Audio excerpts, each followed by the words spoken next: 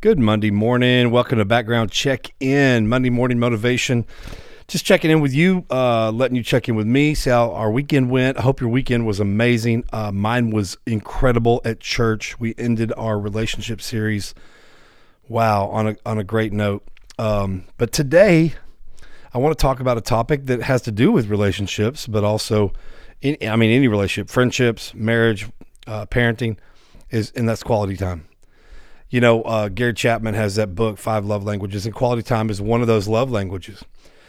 And I haven't been the greatest parent and husband as far as quality time, and I think that's probably, with 3 women in the house, that's probably the one I need to work on the most.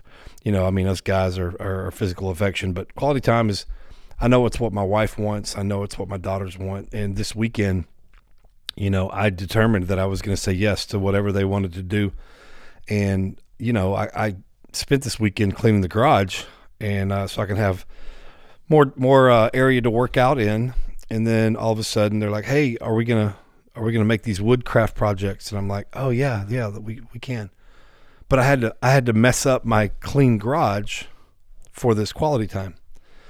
And, quality time is like I said, it's a love language, and it's basically dedicating our full attention, dedicated time to the person or persons we love. This could mean sitting together on the couch. They love watching a movie with all of us together or something on the couch, reading together, hanging out, or even taking a road trip, playing in the park. Whatever it is, it involves committing our undivided attention and focus to those people, eliminating all distractions and letting them know that through this gift of time that they're loved. And, sometimes quality time means things gets messed up. Your schedule gets messed up. Your finances get a little messed up. You don't always have to spend money when you do quality time, but sometimes quality time is having an ice cream cone. Sometimes quality time is going shopping for softball equipment. So, quality time is important.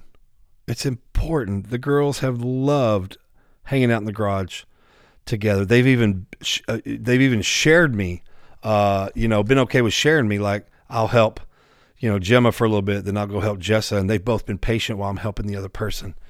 So, but quality time, and it's not just for our human people, it's also for God. Quality time is not really as much. It does a lot of good for the people we're giving the quality time to, but it also does good for us. And you've got to have some quality time with God. You've got to have some quality time for yourself. You got to have some quality time with your kids, your wife, your friends, but make sure you spend quality time with God. And again, quality time means you have to sacrifice something, but the sacrifice is telling the other person, God, your wife, your kids, your friends, that I love you.